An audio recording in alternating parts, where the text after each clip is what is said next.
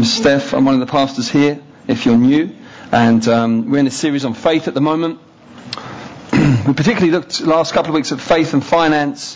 Hope it's been helpful. It's not something we've talked about much as a church, but really wanted to because we recognise that being silent isn't wise. People come to all kinds of conclusions, so we wanted to just do that well. Hope you've felt well served by those sermons.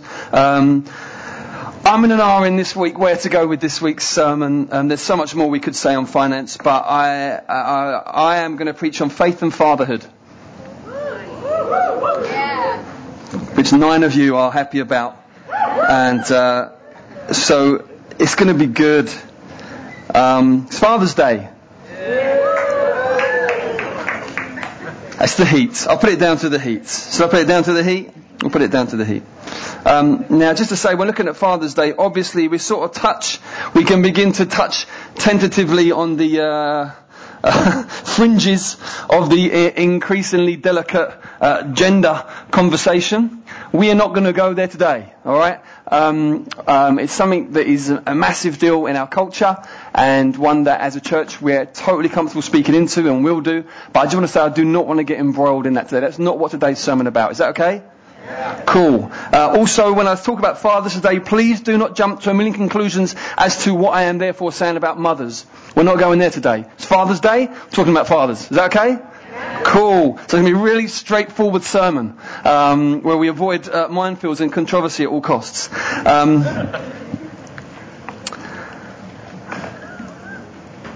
Right, so let's do it. Okay. Is there a crisis in the area of fatherhood? Yes, I would say there most likely is a crisis in the area of fatherhood. But I would also say this, there may well always have been. There may well always have been. Okay? It just may have manifested in different ways. We are told in the book of Ecclesiastes 7 verse 10 not to say, why were the olden days better than these? It says it's not wise to say, why was it better in the old days? Why? Well, because either we're talking about the old days that we were part of, and we remember those days with rose-tinted glasses. You remember the bits you liked? Or you're talking about a generation where you weren't alive, and so you only know really what you've heard, different things you've read, nostalgic, sentimental ideas. It was much better then. Actually, if you read really good history, you'll find out that every generation since Adam and Eve ate the fruit has faced significant difficulty, hardship and brokenness. So it's because sin's in the world. So I really want to steer us away from a kind of a sentimental, let's go back to before the fruit, definitely. But any other time after eating the fruit, there's brokenness. There's broken families. There's bitterness. There's vengeance. There's murder. In Genesis 4, we got one brothers murdering. It's not, let's just avoid that whole way of thinking.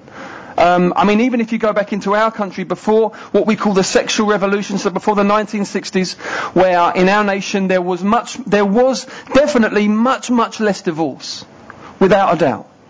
There were many more what we might call traditional nuclear families, mum and dad at home with the kids, without a doubt. But I would also say that my hunch is that during that period of time, many of the dads were either down the pub or in the shed. They may well have still been officially at home, but were they doing what God calls a father to do in the home? I don't think you can assume they were simply because they were officially married and not divorced. So I do think there is a crisis that we are facing, without a doubt. Personally, in my own life, I've been at the sharp end of a lot of that. So I'm not speaking out of some sort of bubble, but at the very sharp end of a lot of it. But I would just want to warn us away from a kind of a sentimental harking back to an age that was. Because I think that if we were to go back there, you would find 101 things you think this isn't right either. Because that is life after we've chosen to go our own way. It's full of brokenness. So why is it so hard, or why is it so scary for men to to be fathers? What's so scary? It's an insight for you, ladies here, and for any men who aren't fathers. It's just a terrifying thing, because God calls us to take primary responsibility for our families. That is just so terrifying. Part of you just wants to disappear. You think, how am I supposed to do this? Because I think most men who are sober-minded, when they look in the mirror, don't see staring back at them Superman, but see staring back at them someone who is by no means the finished article. And you think to be entrusted by God with absolutely a mutual responsibility, along with mum for the family, but something to carry something of a sense of a primary responsibility in that partnership is a scary thing. The continued laying down of your life for your family's well-being and growth is enough to make most men tremble, because most men are very selfish. One of the big sins that men tend to fall into is selfishness. I think women are much more, I don't know why, not even theorise, but just anecdotally, observationally, tend to be much better at sacrifice than men.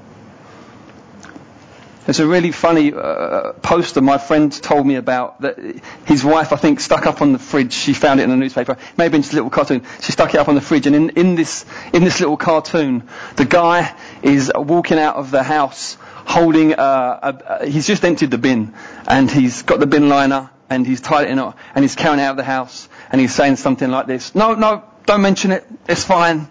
Making a big deal about he's just emptied the bin. And really feels he should be getting some acclaim for this mighty act that he's just performed in the home. This thing that most likely his wife has done silently 6 days of the week for the past 10 years.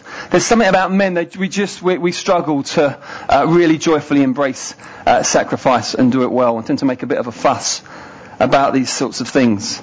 The whole area of fatherhood is hugely opposed spiritually.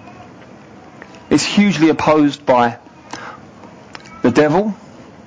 If you're here and you're not a believer, you're not a disciple, you're not a Christian, you might think, oh wow, the devil? Are you serious? Yeah. The Bible is clear that in the spiritual realm there is light and there is darkness. And it's not impersonal energies, but personalities, spirits with personality. And that the leader of the dark spiritual realm is called Satan in the Bible, often known as the devil, which means the enemy, the adversary. And he opposes all that God is for in a very subtle ways, very often undercover, but very often very effectively. And because he has opposed this area of fatherhood, there has been great damage, and because there's been great damage, there's a lot of pain around it. A lot of pain. So I recognise that as I'm speaking on fatherhood today, for some there's a lot of pain, for some there's confusion, for some there's just like a numbness, for a few in the room there's joy. And hallelujah, for every happy story there is of good fathering. We celebrate it. But I want to just start with a scripture that assures us that fathering is right at the centre of God's heart. It's a very wonderful little sentence just tucked away in chapter 3 of the book of Ephesians. And he just says this. This is the Apostle Paul. He says, I bow my knees before the Father, from whom every fatherhood in heaven and on earth is named. I'll say that again. He says, I bow my knees before the Father, from whom every family or every fatherhood in heaven and on earth is named. What he's saying is this: every fatherhood you come across, even in the heavenly realm, but on earth that we're very familiar with, finds its source in him.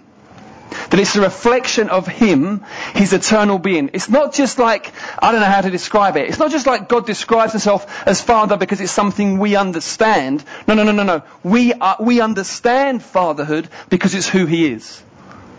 It's really important you understand it's that way around. It's not that just God says, oh yeah, well, why don't I use the term Father to describe myself? Because on earth that's how they do it. So when I use that term, they'll understand it. No. We understand it and we know the term fatherhood because He is Father.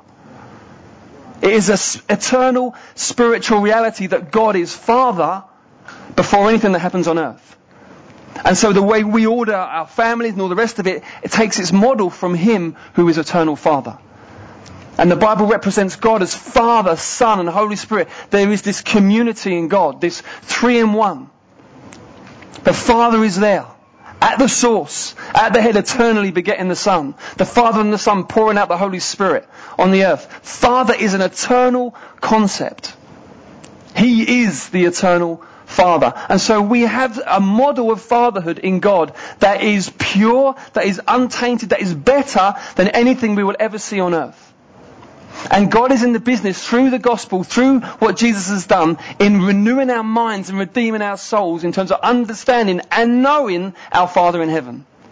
So being reconciled to God isn't just some kind of strange, nebulous kind of spiritual thing that happens. Oh, I think it happened. No. It's being adopted by your eternal Father. Where that spirit of adoption comes and lives inside of you and you know Him and you know where you belong now. And where the perfect Father begins to pour down into you all that is in His heart.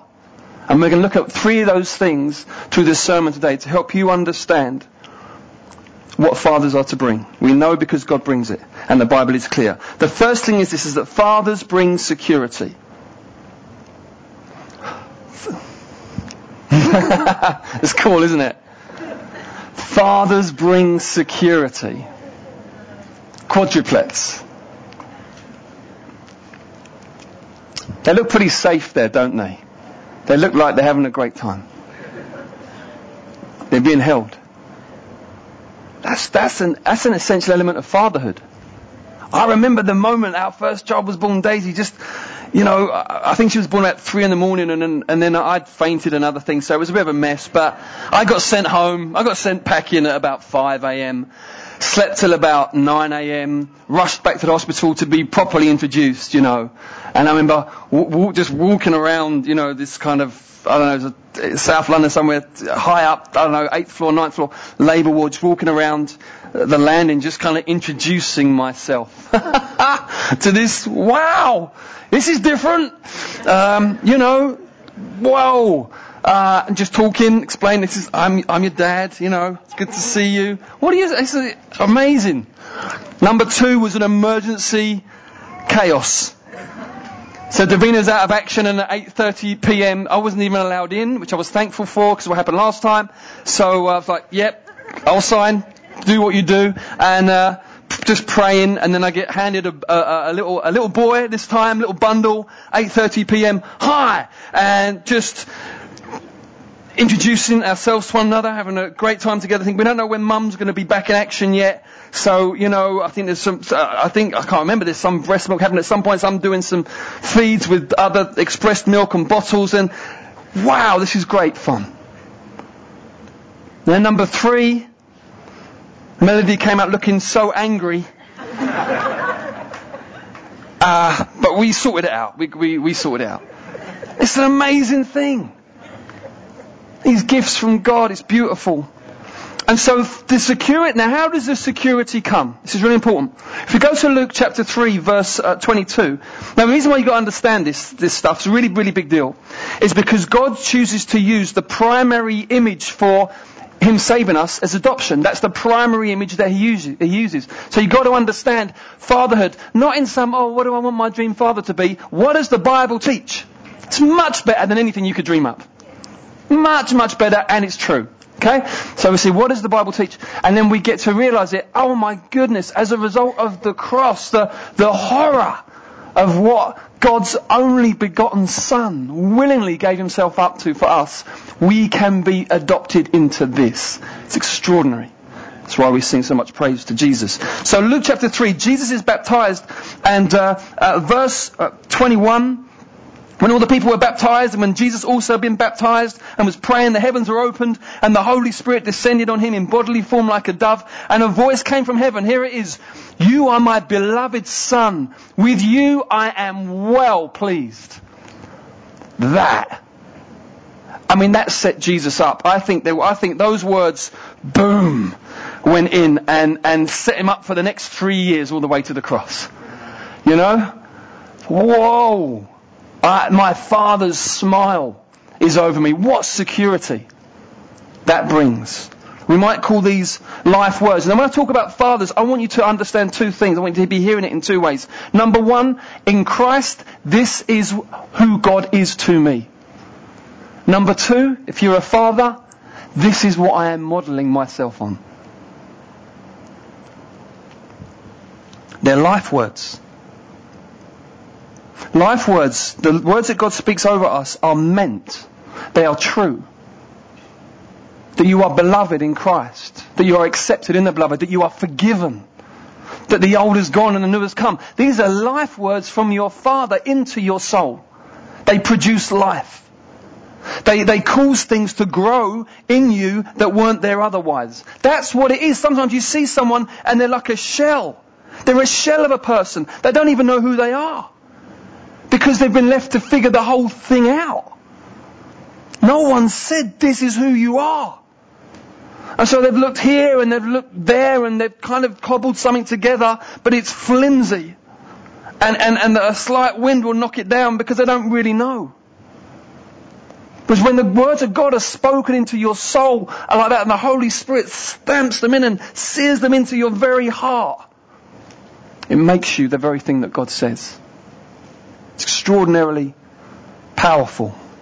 It's not just feel good stuff. It does do, of course it makes you feel amazing, but it's not just God saying some things to make you feel better. He means them. These are the life words that a father brings. See, because when I say these life words to my children, I want them to know I'm not just churning it out. It's not just the stuff that dads are supposed to say, but that they can see in my eyes, they can see by the way I'm saying it, I mean this.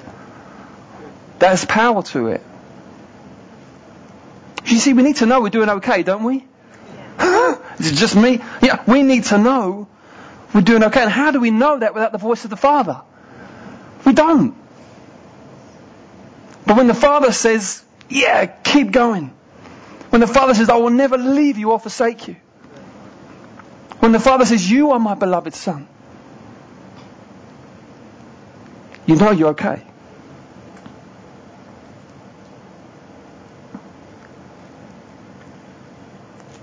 Silence is deadly. Whenever there's silence, we just tend to start looking elsewhere and listening to other things. Thank God He's given us His Word.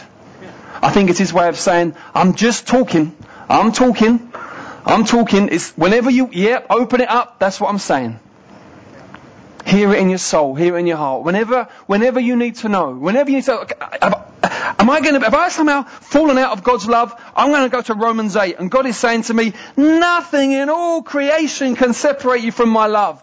Wow. See? It's God's words. Well, I think, you know what? I'm just not feeling as close to God as and I don't know why. I don't know what's going on. I'm not deliberately kind of running away. What's happening here? And I go to John 10 and Jesus says, no one can snatch you out of my hand. Okay, security comes. I know I'm doing okay. This is the words of God. It's glorious stuff. But there's another thing that fathers, there's another way they bring security. This is an interesting one. If you go to 1 Thessalonians, if you've got a Bible with you, I found this a fascinating scripture. 1 Thessalonians chapter 2, verses 11 and 12. He says, this is Paul talking to a church that he started. He says, you know how, like a father with his children, we exhorted each one of you and encouraged you and charged you to walk in a manner worthy of God, who calls you into His own kingdom and glory. How fascinating that is. Like a father with his children, we exhorted each one of you, encouraged you and charged you to walk in a manner worthy of God. There's a security that a father brings by raising the bar for his kids. Exhortation means to invite and to call up. Exhortation means that it's like what the coach does when he gets alongside someone and says, I see in you such huge value and worth and potential. And I'm not going to allow you to just stay there. I'm going to call you up into all that is in you.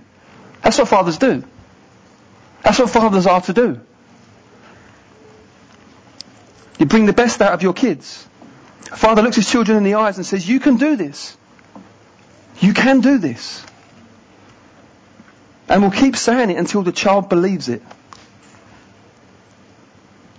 And once it's in them, then they probably only need to hear it occasionally. And I think it's like that very often as believers. I know for me, in the early days of my Christian life, it kind of felt like there was a season, because I was broken. I mean, I wasn't just broken I was broken.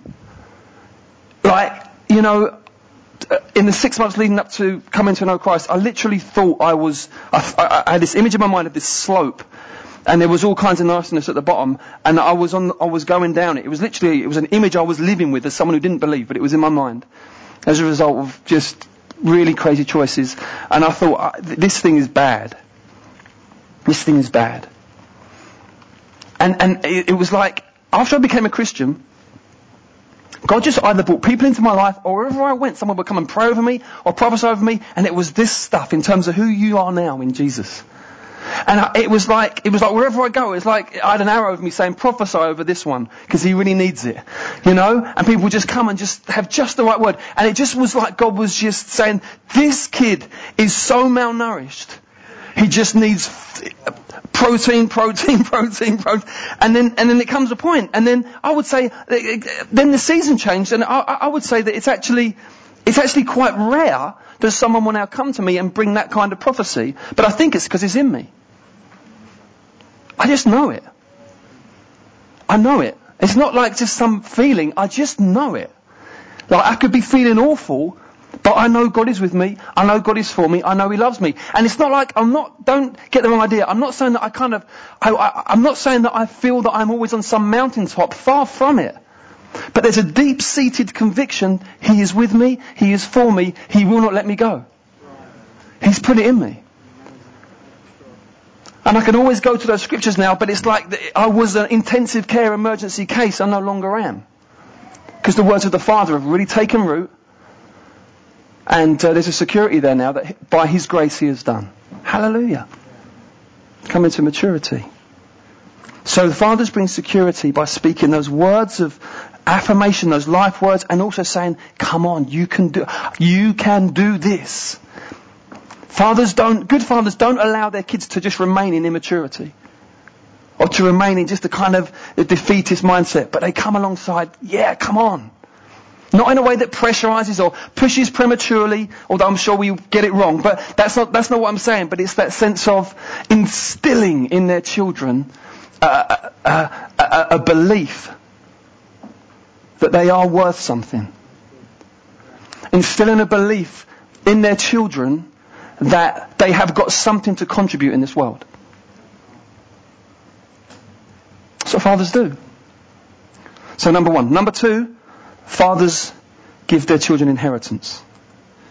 Inheritance is essential to sonship. We don't really think like this much in our part of the world. But in this time, back then, and in this part of the world, it was absolutely essential. You would never separate the idea of sonship and inheritance from one another. It's just very, very natural. In fact, I read someone saying that for the early Christians, those who didn't get married, it wasn't really so much an issue of, I won't have a companion, or I won't have sex. It was much more, I won't have an heir. That would have been the initial, because that's just such the way that they would have thought. But we don't really think like this in our part of the world in such a strong way. But it is a huge idea biblically. Firstly, to be a son is to be an heir. This is proved numbers of times in the New Testament. I'll just read you one from Galatians 4, verse 6 and 7. Because you are sons, God has sent the Spirit of His Son into our hearts, crying, Abba, Father. So you're no longer a slave, but a son. And if a son, then an heir through God. There it is. The father is looking to leave his child in a better condition once he's gone. My aim with my children is I want my legacy into them to be that who they are And what they have for life is way beyond anything I ever had. You understand? That's the heart of the Father, isn't it? I want them to be standing on my shoulders. I want them to be reaching way beyond anything I have. I don't want them to be having to fight the battles I've fought. Because I came into, I came into marriage and family life clueless.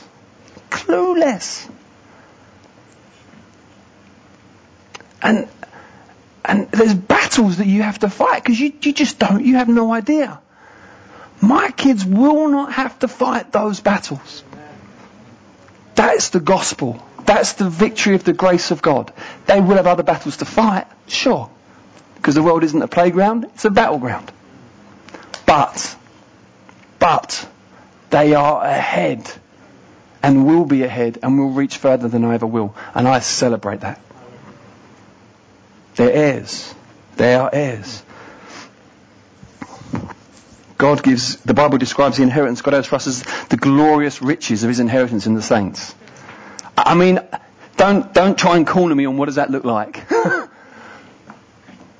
Bible uses images of rewards and crowns and prizes that never fade and all of that. Acclaim, honour from God, well done, good and faithful servant.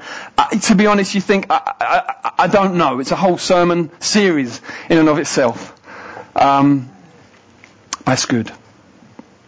It's good. Because if he gave his only son in order to win us to himself, then what's he got planned in his heart? What's he got planned in his heart? It's extraordinary. So that's the first thing about inheritance. The second thing is this. I will say this is a sobering thing. It works in both directions. 1 Peter 1:18 says this. It says that you were ransomed from the futile ways inherited from your forefathers, not with perishable things such as silver or gold, but with the precious blood of Christ. This is a really important scripture. You were ransomed from the futile ways inherited from your forefathers. There's an inheritance you can have from your forefathers that's negative. It works in both directions. There will be things that our children grow up with that we're like, darn. I recognise that.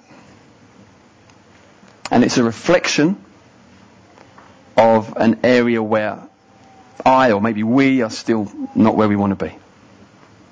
That's hard. That's hard. God understands that. That's the reality of what it is. It mustn't crush you. But I do know this. That God allows imperfect, incomplete people to be parents, promises them grace to do the job, and to do a good job. But only one father does the perfect job. Okay. Deals with my pride.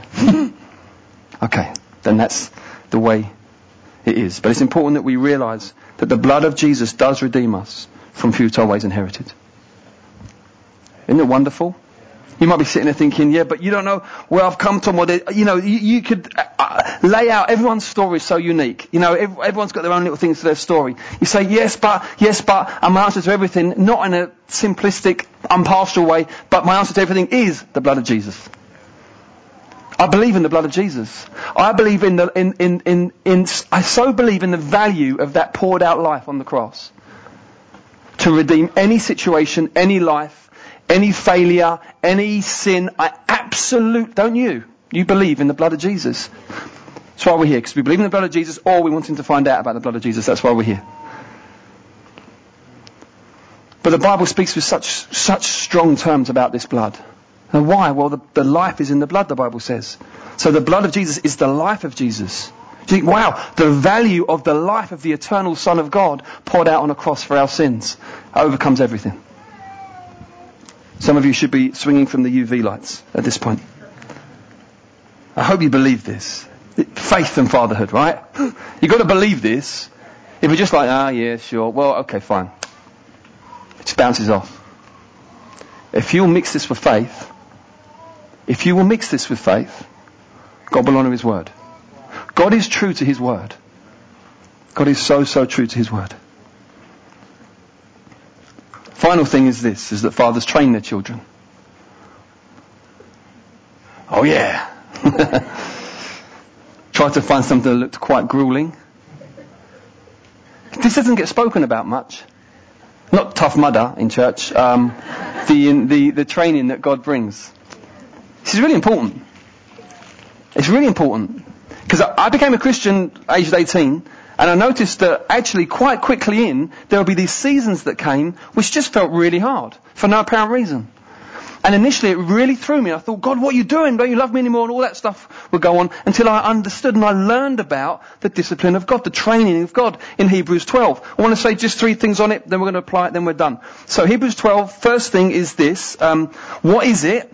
And there are 2 wrong ways to respond. Hebrews 12 verse 5. Have you forgotten the exhortation that addresses you as sons? My son, do not regard lightly discipline of the Lord, nor be weary when reproved by him. For the Lord disciplines the one he loves and chastises or scourges every son whom he receives.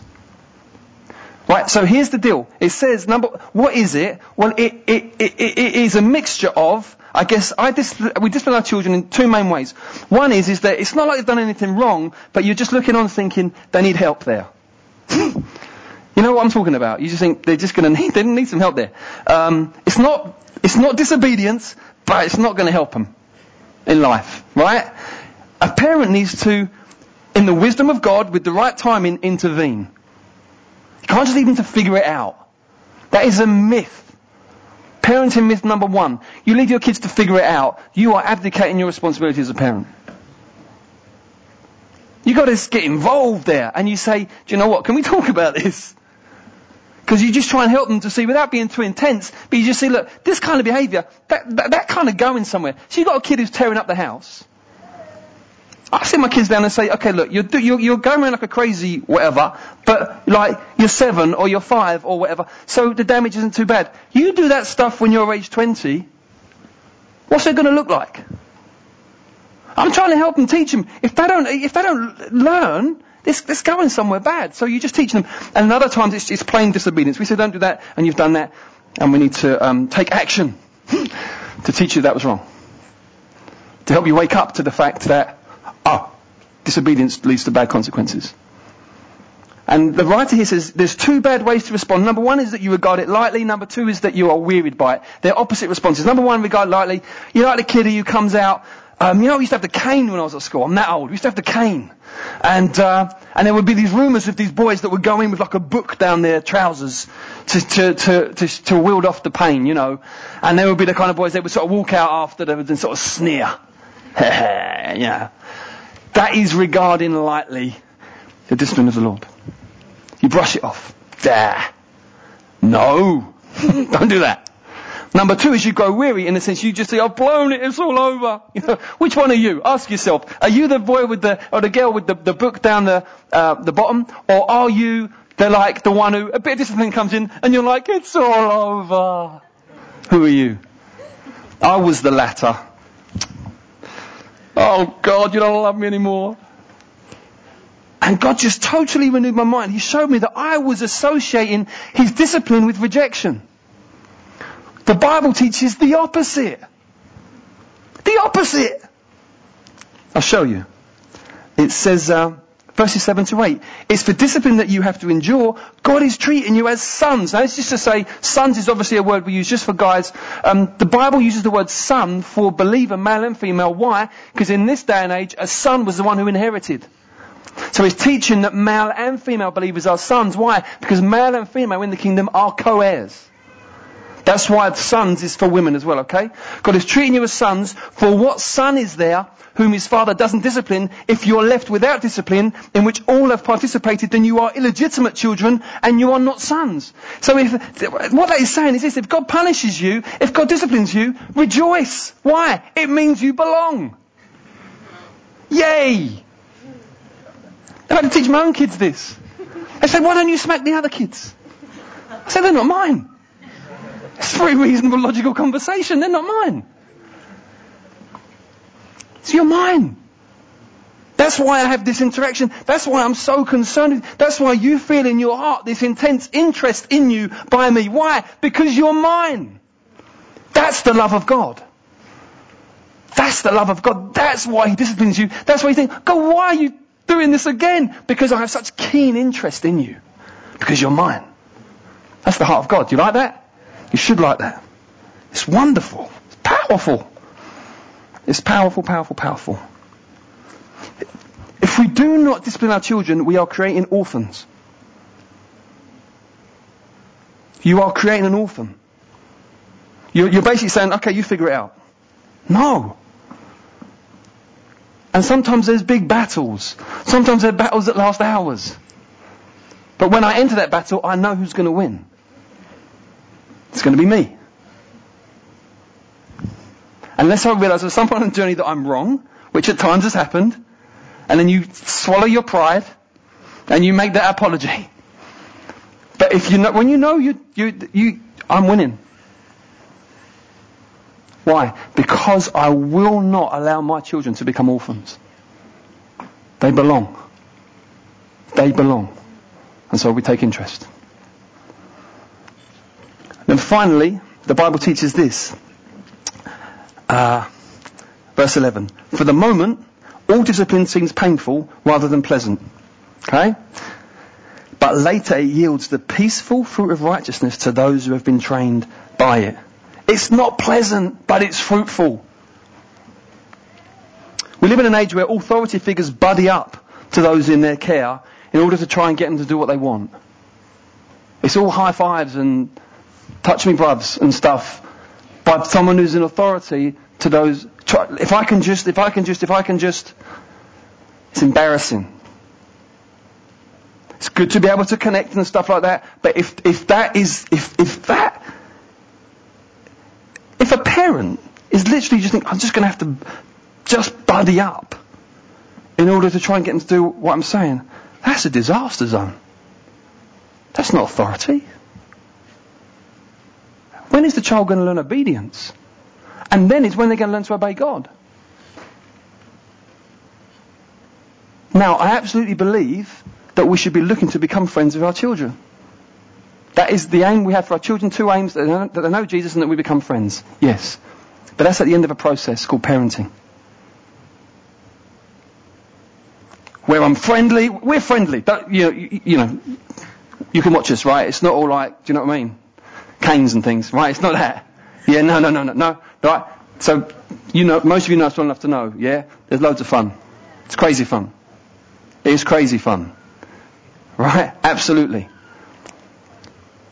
But we are in charge. Okay? We are in charge. Why? Because God has put us in charge. And it's for their protection.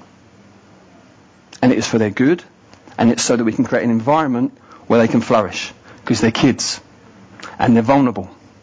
And they're not yet developed in their discernment and this and that. So they need parents to help them. Okay? It's for their good. So we don't abdicate that. We don't throw that away. A good parent will have the courage to put things in place that he knows his beloved won't enjoy, but without which he or she will remain in perpetual immaturity. So he puts it in place. Maturity, or glory, as the Bible calls it, is accomplished through the discipline of our Heavenly Father. If you resist it, you'll get older, but you won't mature. You won't mature. You can get old without maturing. So just to end, just to finish, just apply it now. Gosh, look at the time. Okay, obey God. Trust Him. Trust Him. I don't know what to say, there's no time.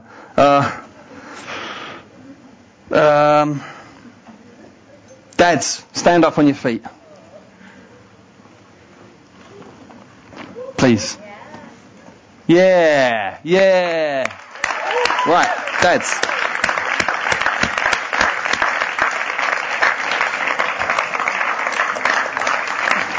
Dads, we live in a broken world. We're all trying to figure out and do the best that we can. You stand up there, Dave. You're up there on the balcony there, mate. Make sure you're standing. Well done. Whenever you talk ideals, whenever you talk like this, there's always a danger that someone just thinks, I've blown it, I'm a failure. There's always that danger. And you want to spend 2 more hours making sure that doesn't happen. We can't do that. But we understand that the blood of Jesus is redemptive. Right? So when we realise areas we've got it wrong, we face up to it, we make the relevant apologies, and we move on trusting in the grace of Jesus. That's what we do, okay? If we've got the humility to acknowledge that and respond to that, and look to God to help us change, there's grace. Amen? Right, so what I want to do is just, I know some of you are older than me, and so I just want to be very careful here and just be very gentle and all of that, and I don't want to overstep my place in any way, but I just want to honour you, and as dads, I want to exhort you as fathers to keep playing, to keep being all that God has called you to be. I want to exhort you as fathers to be all that God has put in you as dads. To live it out, to speak the words, to not go quiet, to not go passive, to not go scared, to not lose your courage, to keep stepping up, to keep loving, to keep speaking the truth, to keep praying, to keep coming alongside, to keep doing all that you can in your and my flawed ways of representing Him. I want to encourage you and just pray that my words will give you strength, and in your soul that you would feel that there is grace for you, that there is power from God for you to do this task, and that though it will be imperfect, it will add to the glory and purpose of God in your children's lives. And then I want to charge you. I want to charge you to walk in a manner worthy of God with your children. I want to charge you to take it to heart. I want to charge you to not be conformed to the pattern of this age, but be transformed by the renewing of your mind. I want to charge you to allow God to work in your heart so you can be all that you can be, and not to give way to intimidation, political correctness, and fear. Amen? Amen.